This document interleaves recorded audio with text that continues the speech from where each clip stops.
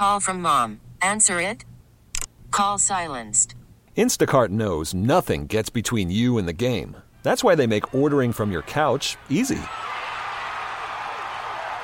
Stock up today and get all your groceries for the week delivered in as fast as 30 minutes without missing a minute of the game. You have 47 new voicemails. Download the app to get free delivery on your first 3 orders while supplies last. Minimum $10 per order. Additional terms apply. I'm Sandra, and I'm just the professional your small business was looking for. But you didn't hire me because you didn't use LinkedIn Jobs. LinkedIn has professionals you can't find anywhere else, including those who aren't actively looking for a new job, but might be open to the perfect role, like me. In a given month, over 70% of LinkedIn users don't visit other leading job sites. So if you're not looking on LinkedIn, you'll miss out on great candidates like Sandra. Start hiring professionals like a professional. Post your free job on linkedin.com/recommend today. Alrighty, Football Friday right here. Zach Gelb Show, CBS Sports Radio. Let's go out to the guest line right now and welcome in the former UF wide receiver. Now does a great job as an SEC network analyst. And that, of course, is Chris Doering, kind enough to join us to preview a big weekend of college football. Chris, always appreciate the time. Thanks for it. How you been?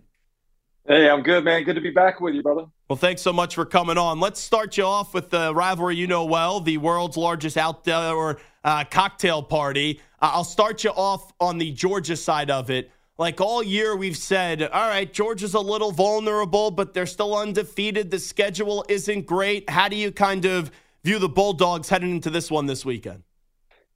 Yeah, I think I view the Bulldogs a lot like I view Michigan. Two teams that we know based upon the eye test are really good teams. The way they're built, the fact that they haven't played really any true competition yet leaves you a little bit skeptical about who they are this season. As it relates to Georgia, I do think there's a little drop-off from where they were last year and the year before. A lot of that has to do with the defense that's now playing in the NFL and largely for the Philadelphia Eagles. But I do think there are some vulnerabilities that exist that may not have existed there before as it related to being able to run the football a little bit more on them and to be able to take advantage of the quarterback. Carson Beck, a young player still in his starting career, going back to his hometown in Jacksonville. You know how sometimes you go back in front of the friends and family and you want to press a little harder. So I do think Austin Armstrong has the ability to kind of disrupt him and force him into some errors. The good thing for Georgia, the running game seems to be getting back on track. Kendall Milton and Dejon Edwards are both more healthy now than they've been, and that offensive line certainly is one of the best in the conference. They're always going to miss Brock Bowers, but is this a week where they really miss Brock Bowers? Did it come back to bite them? Yeah, I mean, I never want to kind of disparage Brock Bowers by saying it doesn't matter, but I think there's a ton of really good players that they've recruited on the offensive side.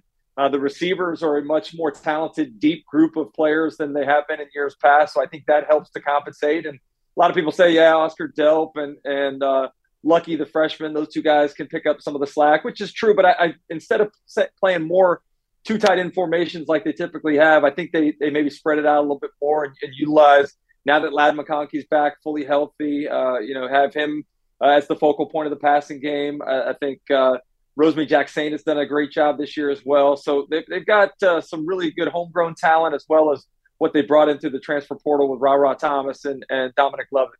Talking to Chris Doering right now.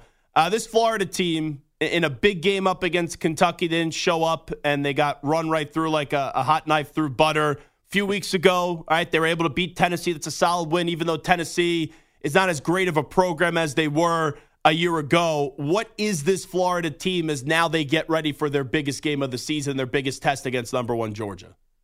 Yeah, I think that's a big question. And Florida certainly has had its ups and downs this year. They have not handled success very well, as you mentioned, winning against Tennessee and then going on the road and getting blown out by Kentucky. I think it'll be important to see how they handled the success from 2 weeks ago in Columbia. This is a game a team that we're celebrating as Florida fans as being maybe turning the corner, but in reality, it was a last-minute comeback. You're down by 10 in the final 5 minutes against a 2-win football team in South Carolina. So how much credibility can we really give that win? The thing I liked about it was the offensive explosion, throwing the football down the field, a little more vertical passing threat. And certainly the energy from the opening kickoff on the sideline. It looked like the team had a greater sense of urgency, more fight in it. So I do think in the days to come, as we look back on this year, I think that win at South Carolina can look as maybe the turning point for where this team got it together and started hitting the upward trajectory. And you know that Florida used to be this dominant program, and they're trying to get back to those days. And everyone kind of asked those questions, whether it's with Texas or Miami. You know, how far away is Florida from being back? On a scale of 1 to 10, 1 being no confidence, 10 being all the confidence in the roof, through the roof. Where's your confidence with this head football coach and Billy Napier? Yeah, my confidence is high. I'd say it's an 8 right now. Certainly, the win in Columbia was took off a little bit of the pressure after losing to Utah in the opener, after losing to Kentucky and Lexington. The struggles on the road were very well noted. I think he was 1-8 or 1-7 in the previous road game. So getting that win was huge. But I think part of the optimism comes in at looking at the signing class for 2024. They're in the top 3 nationally right now. Billy Napier's done a great job of creating relationships and some excitement amongst the high school recruits. And I think that's what people really – the season, seeing them play more competitively, seeing them win some games is important. But I think the most important thing is continuing to build the foundation, which they've done well through the transfer portal and the signing class last year. I think like 45 new players on the roster this year. And then that group coming in next year led by DJ Lagway, who's one of the top quarterbacks in the country. Chris Doering, I thought Alabama was done last week going into halftime, and they came out with a bang to start the third quarter. When you look at the Crimson Tide, even after that early season loss to Texas, what are they starting to shape it up to be for Nick Saban and company?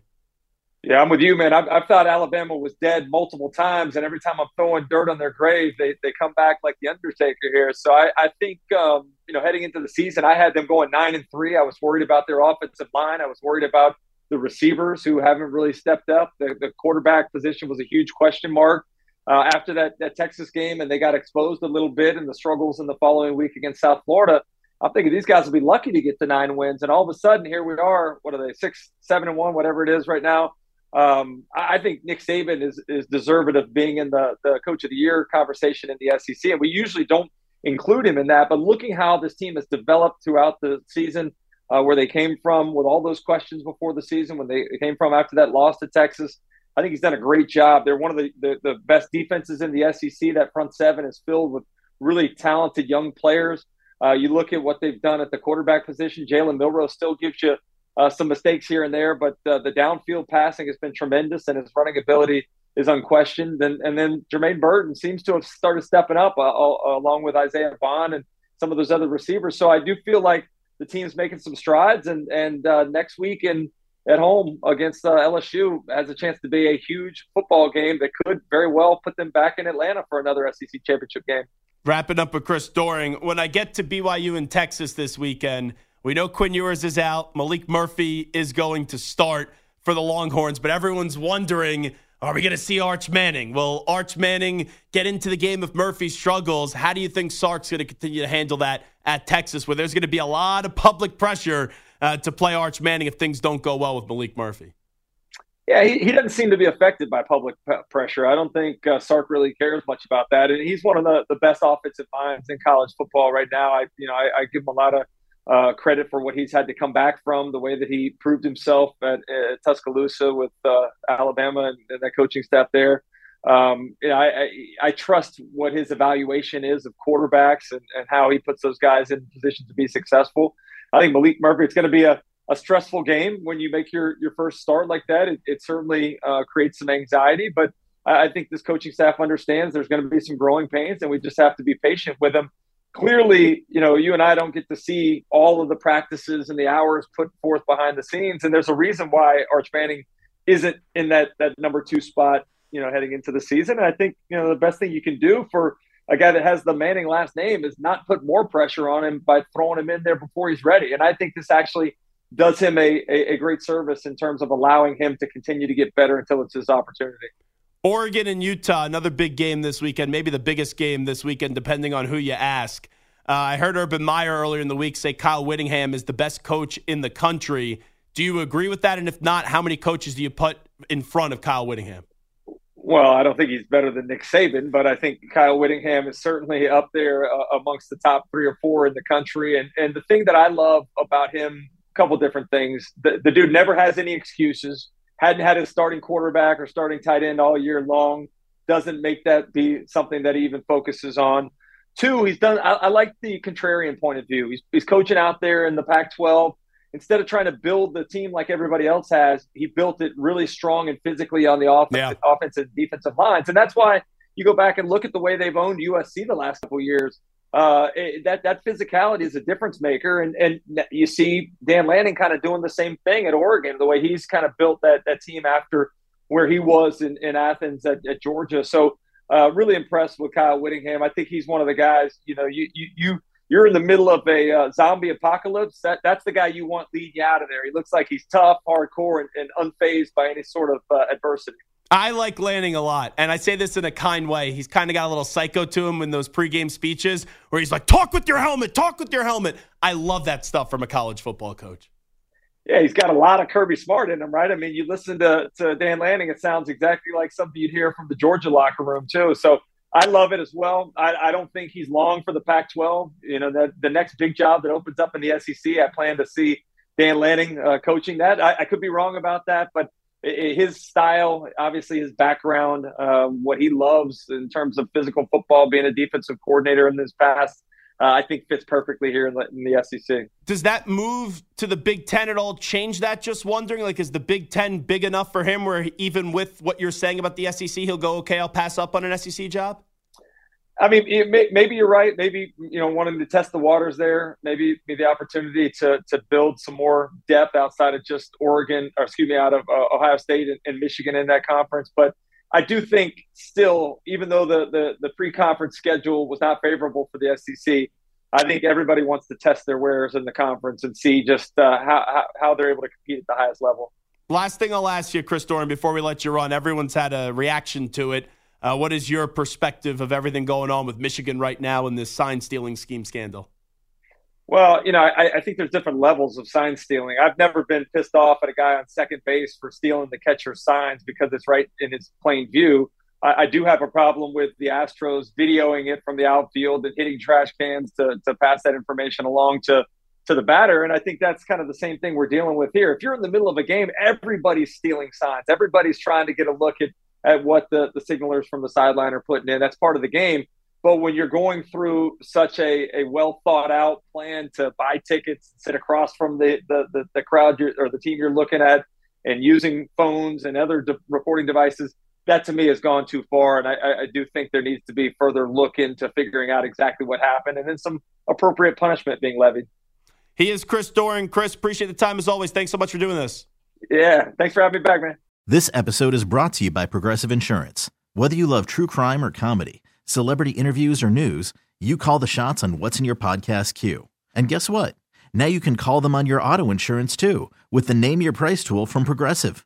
It works just the way it sounds. You tell Progressive how much you want to pay for car insurance, and they'll show you coverage options that fit your budget.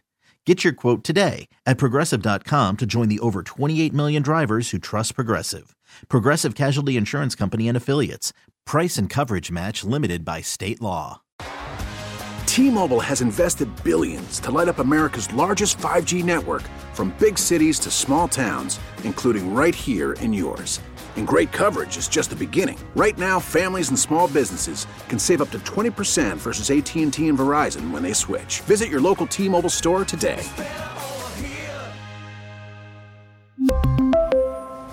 Plan savings with 3 lines of T-Mobile Essentials versus comparable available plans. Plan features and taxes and fees may vary. Okay, picture this. It's Friday afternoon when a thought hits you. I can spend another weekend doing the same old whatever, or I can hop into my all-new Hyundai Santa Fe and hit the road. With available H-Track all-wheel drive and 3-row seating, my whole family can head deep into the wild. Conquer the weekend in the all-new Hyundai Santa Fe.